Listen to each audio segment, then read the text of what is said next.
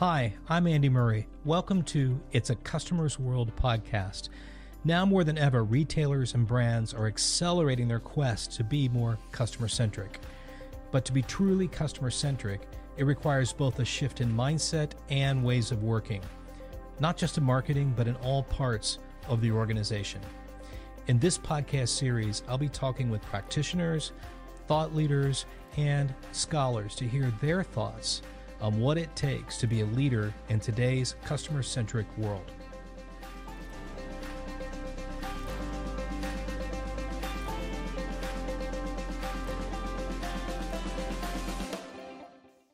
Hello, everyone. In this episode, we are continuing our deep dive into retail media networks. A key theme from the white paper research was the need for industry standards around definitions and metrics. We heard it time and again from both retailers and brands that the lack of standard definitions and measurement makes the job of evaluating performance across networks and against other media channels a real challenge. And it isn't just a challenge for brands. Retailers also have to work out how to meet the varying demands for measurement from brands who may be working with different definitions and criteria themselves. Recently, I became aware of the work of the Interactive Advertising Bureau, or IAB, and what they were doing to tackle this challenge. I was quite impressed by the progress they were making. To talk about that, I invited Jeff Bostos, VP of Commerce and Measurement at the IAB, to share with us the work of the committee and their journey to develop standards. Jeff is highly qualified to take on this kind of challenge with an extensive career in top media agencies such as Group M, where he led the data and audience strategy for the e-commerce clients. It was a great discussion, and I learned quite a bit, and I hope you do as well. So, Jeff, welcome to the show. Good to have you here today. Excited to be here. Before we get into retail media networks and what you're doing at IAB, can you first kind of tell us about your journey and what's led up to what you're doing today? Yeah. So I started in paid search about 8 years ago, and I was doing paid search across the various agencies, mainly within the commerce space. And my last role when I was at MediaCom, I was doing data and audience strategy for commerce companies. And from there, I had the opportunity to do a lot of really cool things. So I was able to do a few, clean room setups, advise on CDPs, test a few identity solutions, and also create various cookieless roadmaps, all related to commerce brands that I was working with when I was at MediaCom. So when the opportunity came to work at IAB, it worked really well with the kind of the experience that I gathered at MediaCom, especially with changing privacy landscape and the big conversation on first party data. How can you scale first party data? How should we be treating unknown audiences? And then it also fits really nicely now with the growth that we're seeing on retail media networks that provide brands really strong transactional first party data that they can activate against and target, and they can deliver scale while getting that closed loop measurement, which is something that we're losing more and more every year with the loss of identifiers, privacy legislation. Yeah, so you've seen this from the very beginning. I mean, it's impressive background, and you've been in the media space way before the retail media network conversation kicked off, right? I mean, how have you seen it change over those years? It's been interesting to see it change. I think one of the things that were definitely a big change that I saw, especially in the search space, was the emphasis on audience targeting. I remember when I started, this was probably back in 2014 when retargeting, everybody was talking about retargeting. It was a new fancy toy. And then Google introduced in-market audiences and affinity audiences where you were able to kind of improve the intent signals beyond keyword intent to your search campaigns. And it was through that conversation, those new tools that Google and Bing provided, that really had me kind of move more towards programmatic lens when we looked at buying and trading of data, because that was really where it's going. And even if you see now Google, kind of its journey in terms of media buying with Performance Max, search intent, keyword intent still there, but they're placing a stronger emphasis on that audience targeting and equal, I would say equal emphasis with the keyword intent. Yeah. Well, and then that journey that you've been on has led you to IAB. For those that don't know what IAB does or what it stands for and what you're doing there, why don't you give us a preview? Yeah, so IAB stands for Interactive Advertising Bureau, and what we do is we work. We're a nonprofit, and we help bring the industry forward in developing standards and guidelines for publishers and ad tech providers, so that buyers can all talk the same language and have the same conversation. So the fact that we have terms and conditions right now across all agencies is because of the IB.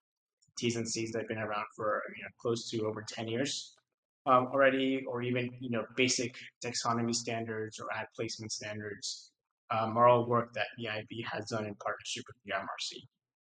And you're leading the effort to do a committee on retail media network in the same kind of journey, correct? Yes, so I lead the retail media committee, and what we're trying to do there is we've gathered and we're continuing to gather thought leaders and decision makers across the retail space. So these are retailers, so Kroger, Walgreens, Best Buy, as well as ad tech companies such as Cogmatic, Trade Desk, Criteo, PatView, and then also buyers. So you have your Mindshares, your Publicis, but also kind of expanding into e-commerce boutique agencies such as the Marsh Agency, and just really kind of expanding that thought leadership. And then in terms of the output, is that we're working on a categorization and definitions guide, which we think it's the first step for retail media, just to make sure that everyone's speaking the same language. And then from there, we'll kind of continue that work there. Well, working with the University of Arkansas on the white paper, this area of standards and definitions and metrics came up quite loud and clear as an important factor that could unlock a lot of efficiency and just speed of adoption because it can be quite complicated. Tell me how that project's been going. What kind of enthusiasm are you getting? Good sized team working on it. What's that been like? I mean, the engagement has been amazing. It's been humbling. We just had a working group the last week of October. I mean, the first week in November, where we met and we had 33 people show up in person and about 40 people attend virtually. And these were, executives from, Kroger, Best Buy, Lowe's, Pubmatic, Trade Desk, LiveRamp, Oracle, Publicis, Mindshare, literally like all the big players within the retail media space took 3 hours of the day to come together and we all collaborating on our categories and definitions. So the engagement has been really strong. It's probably one of the most engaged working groups that I've ever worked on. And we are the main objective of this categories and definitions. To your point that you mentioned earlier in the white paper you guys wrote, the tension within the standards is that it's one, it's very difficult to enter the retail media space because it's very fragmented right now. From how should you buy retail media? Not everything, you can't buy everything through your current trading platform. You might have to use various trading platforms or use a retail proprietary trading platform. It might be self-service or managed service, and then even within those two, there's like different types and levels of services available. So what we hope to do is that with the categories and definitions guide, we are working with everyone that's involved in the space and creating categories and definitions across on-site, off-site, and in-store, so that a buyer, and we would define buyer to be really specific, as someone who is a manager level or above at an agency. So I would say 2 to 5 years of experience. So someone has some media and programmatic background, but is not an expert on it yet, can pick up this guide and would easily be able to activate against retail media with it and be able to understand how to do audience strategy, media planning, activation, and finally reporting.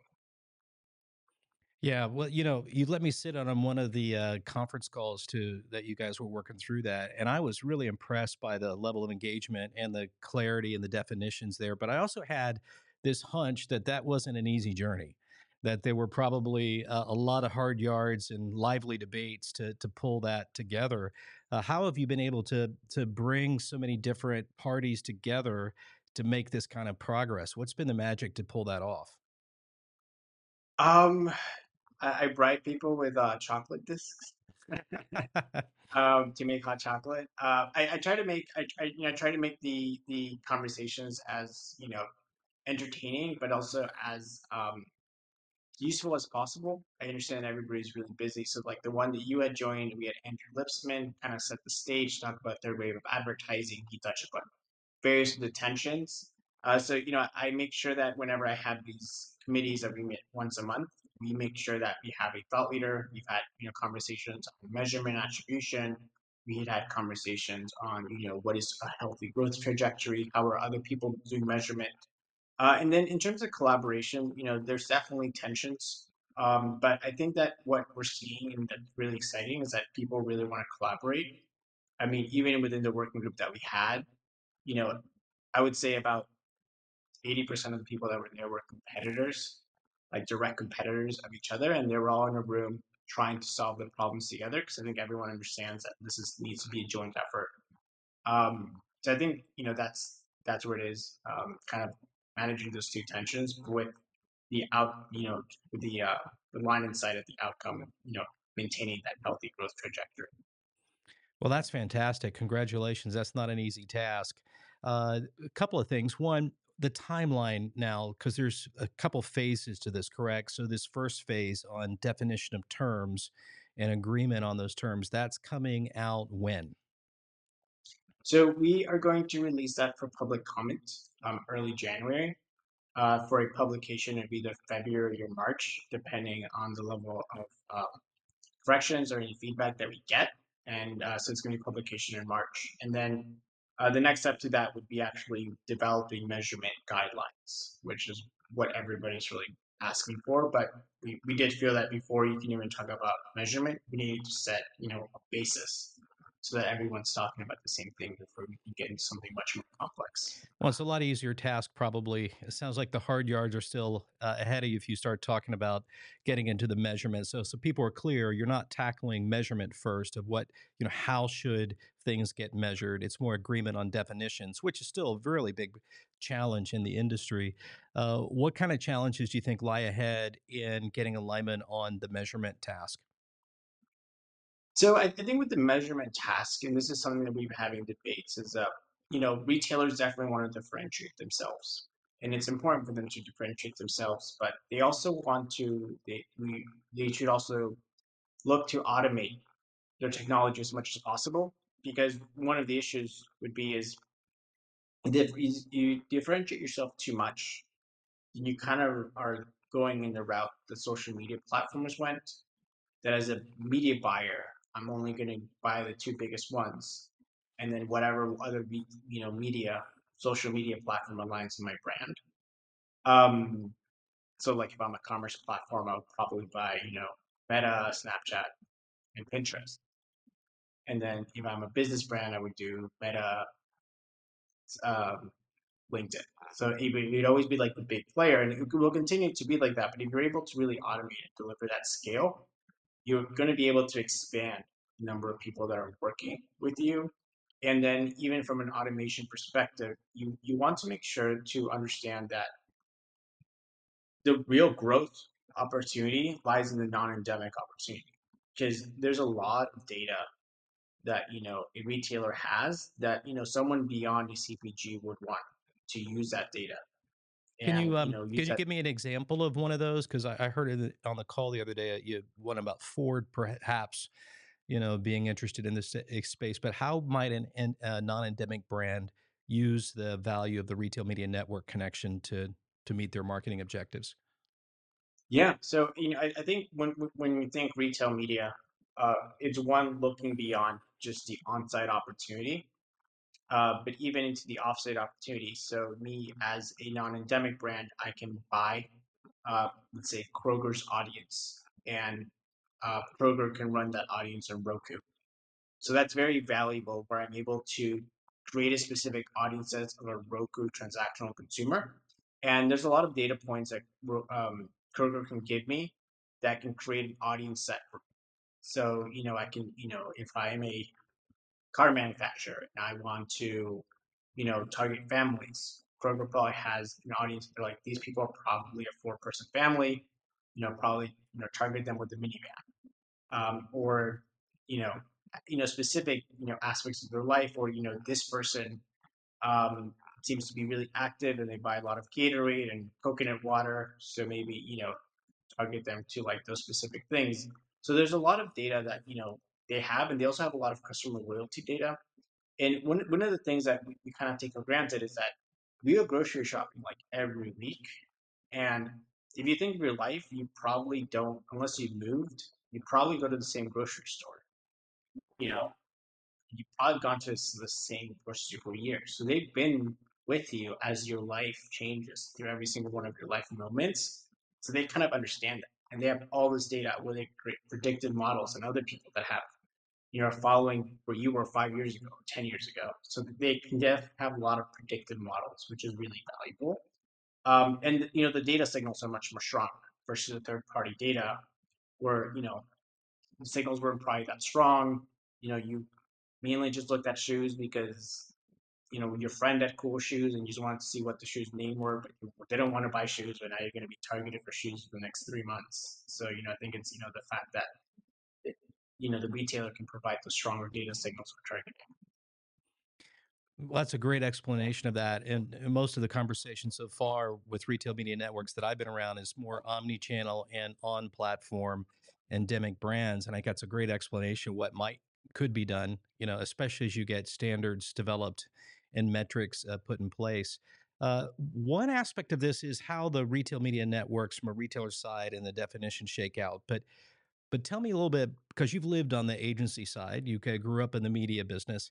How does that change the way media agencies might or need to work in the future, or how they work today? Because it's a different ball game than what they might be used to.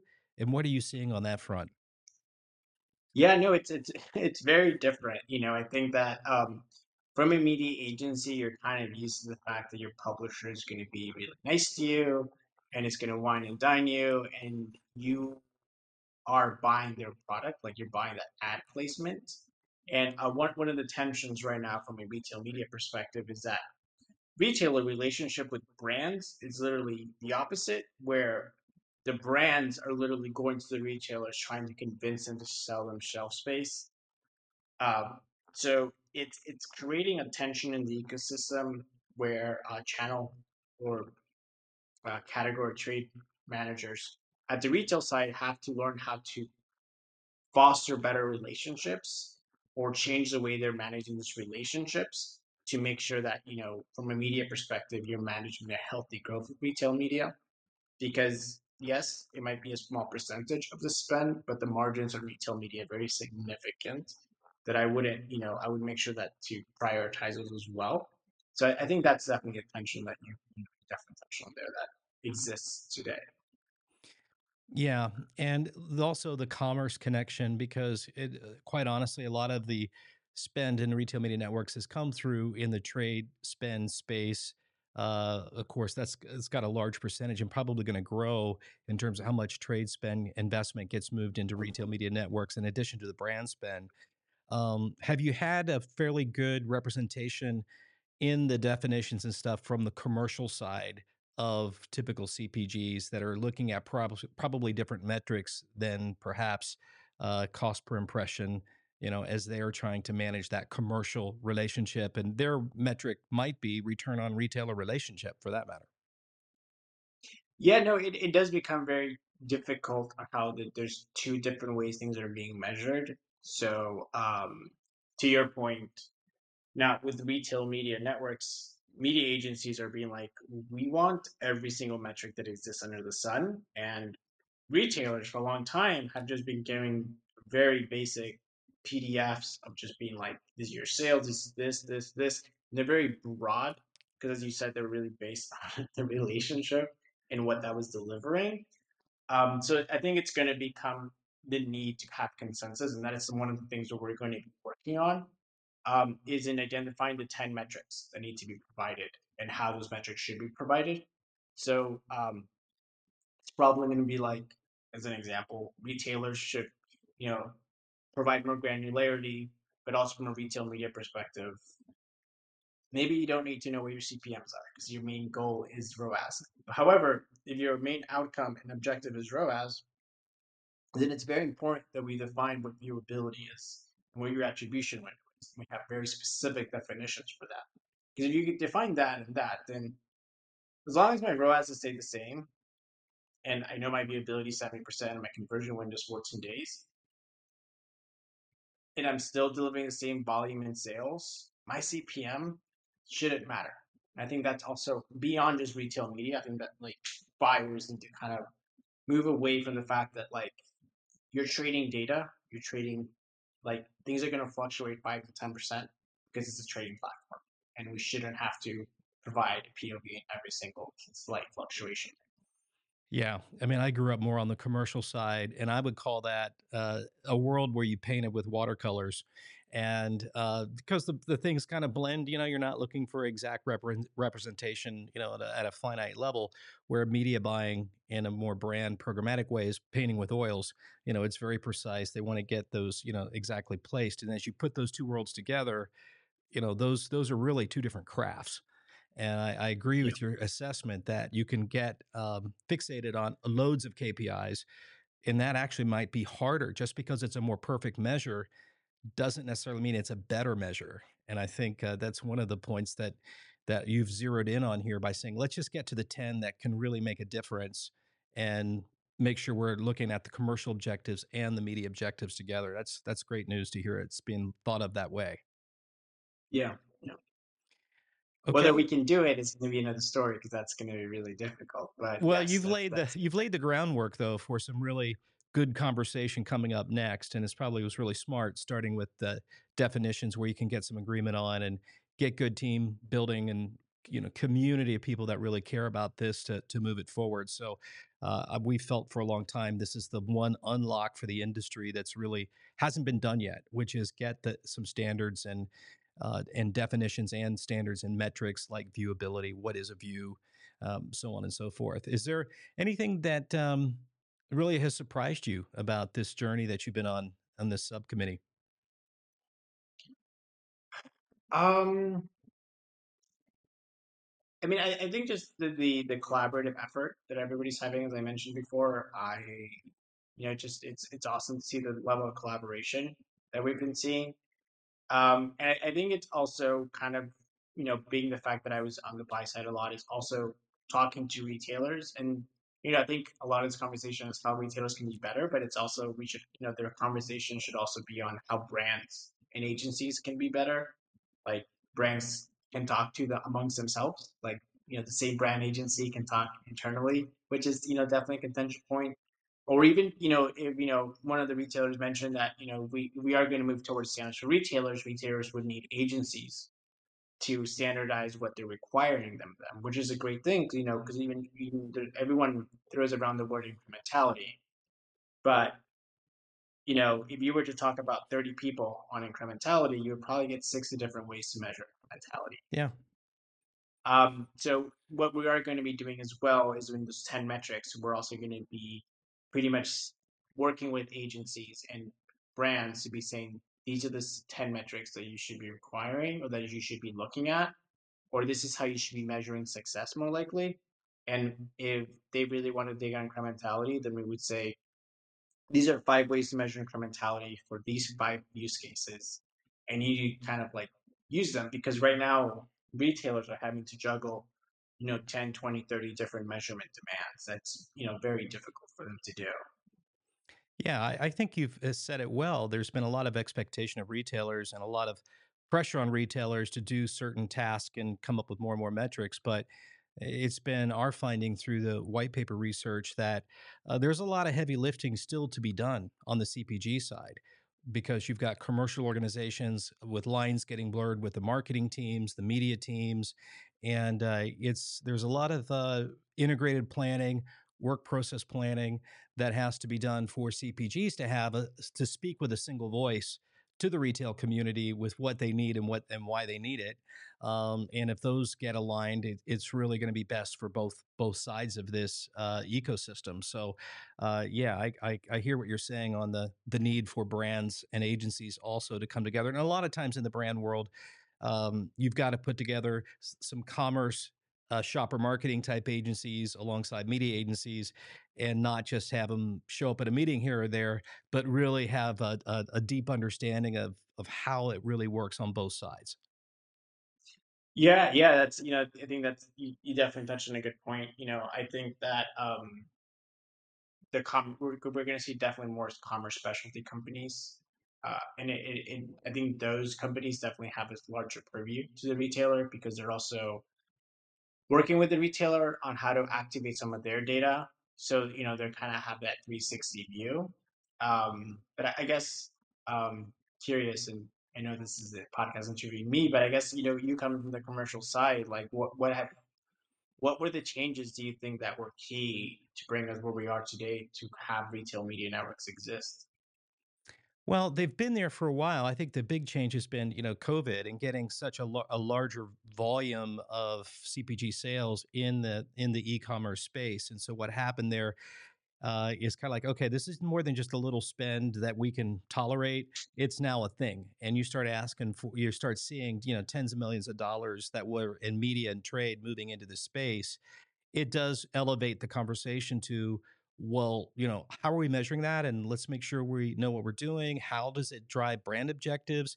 Is it really bottom funnel? Some of the stuff Kroger's doing with, Roku and others, it really does have a discovery lens to it for different types of brand objectives. And I think a lot of this is coming at us pretty quickly in terms of then, well, how do we upskill our organization to have people that can speak and do watercolor and oil painting at the same time? What I see happening is the technology and the transactional capability has moved really fast, but then the strategic application of that is starting to is getting pulled along, and really understanding how do you have a retail uh, a revenue model, an RGM, revenue growth model that factors in retail media network opportunities, so that you're not driving the wrong assortments inside of different retailers and creating competition amongst yourself you didn't really need, or price comping. And so there's a lot there to be figured out, but it's come really fast. I think it's the speed of the change through COVID, and now also the pressure of the cookieless environment that's coming too. That it's just the speed of all those factors coming together, and not having time to go through evolutionary cycles so that you can test and learn and then figure out what works and improve upon it. So it's more feels more like a tsunami or an earthquake that you've got to deal to. But I think that's a brilliant thing, because that's what creates change and innovation. And I agree with you. I think there'll be more different shapes of agencies coming into space that help sort that out. I think you'll end up seeing more people in traditional media learning a bit more on the commercial skills required to leverage that retailer relationship in new ways, and vice versa. So I think it's a good thing overall. It's just painful getting there. And you're addressing probably one of the single biggest pain points, which is the standardization of language and metrics and definitions, so that we could not, the Tower of Babel factor can actually get us to the moon. Yeah, I think the rapid rate of change is very apparent with brands saying kind of like we're demanding this and retailers be like we're still building it. But then I think Yep. there's also tension because usually within a startup environment, you're investing 500,000, 100,000 to do a test and learn, and these are 20, 30, 40 million dollar test and learns, not really just activation. So I think there's that tension, but I think the ecosystem is growing a lot. So one of the things that we want to make sure is that we want to be broad enough, because even right now, one of the biggest things that you've probably heard is that half the retail media networks don't want to be called retail media networks anymore. They want to be called media networks, and it's a debate. Other commerce media, how we should define retail media. I would define retail media as anyone who owns transactional or customer loyalty data and has the ability to monetize that data. And that's how I would define a retail media network. Well, by the way, I mean, that's one of the things we discovered in the white paper was the lack of definition. And some people may say, well, that, how important is that really? I think it's hugely important. Calling Amazon a retail media network is a bit of a misnomer. Amazon is a media company that has a retail operation. And if you benchmark just on Amazon as the penultimate retail media network, it's hard to apply that what they've done to all the other omni-channel retailers in the exact same way. And so I think if you do address this topic of definition of retail media network and the classifications of those, because in the classifications we see, the aggregators taking a different approach in some ways, and it's not all retail media network. It needs some classification so that we can really provide a fair analysis of what to expect in performance, in growth, based on the classification that media network, retail media network, sitting in. Would you agree to that? Yeah, 100%. Yeah, that's 100% spot on. Well, Jeff, is there anything I've missed or didn't cover around what you're doing that's important that we should talk about? No, I mean, I think we covered everything. I mean, I think a few things is interesting to see, is kind of like the global aspect of retail media. So I think Europe, from a technology standpoint, is much more ahead of the US from a retail media perspective. And then it's interesting what is happening in Latin America. We're seeing a very different ecosystem, a retail media network where they're actually combining retailer with money transactions because money is a big part of Latin America and it's much more visible in the day-to-day aspects. So like money transfers, savings and everything. So it's like, retailer, but also the fact that you're able to manage your money within that. So I think it's interesting seeing that evolution. And we'll see if that happens within the US because, we're seeing a lot of, we have like the Cardlytics companies of the world. I think that there will be more partnerships with retailers in them. I think there will be an expansion, especially since retailers have that customer loyalty data. I think we're going to see more of like those credit card companies that have a specific or airlines come in next year. And I think we're going to see auto manufacturers next year. Hmm. There's going to be an auto manufacturer that has a retail media network. And I think that's going to be interesting how that works out. Yeah, it will be. Well, there's going to be lots of surprises we didn't think about. If you start looking, where we might be 6 months from now or a year from now, we say, "Wow, that just happened." But you're right. I think payment ends. The fintech side of this is unexplored yet. How we look at promotions and offers in this space, and then the big one is going to be the in-store. How do you get foot traffic and pick up digital signals from the in-store environments where a retailer may not have a really strong e-com or digital traffic, but they might have tons of footfall. I think a Dollar General is a good example. We got 17,000 stores, and if you could pick up signals from that foot traffic that enhance first-party data in a meaningful way, and in a data privacy way, there's some real opportunity there. So I think we'll see more in the in-store space come up, and some of the other things that you talked about. Yeah, I mean, with cooler screens, definitely in-store activations there. I think even just before we close out, just kind of touch on the fact that a lot of consumers buy in store, and there's a lot of brands feel that there's the loss of the consumer experience interacting with their brand in a real life scenario. So then we're going to see a huge growth in video, both on site. You were able to like, maybe you don't want to see a can of beans on video, but you would want to see how a pair of shoes look like, or a shirt, or a book bag looks like. So I think that's going to be more, and I think that the opportunities and partnerships with CTV are just other partnerships because you're from a retail media perspective, you can't really scale on site beyond the people that are going to go on site. You can't scale in store beyond people that are going to go to the store. But with offsite, you can definitely scale that data across different environments, which is going to be very valuable to both brands and retailers. Well said. Yeah, I agree with you 100%. How will people get the best way for people to get a hold of you, Jeff, to follow what's going on and to get access perhaps to some of the conversations, or if they want to engage with you, what's the best way for them to reach you?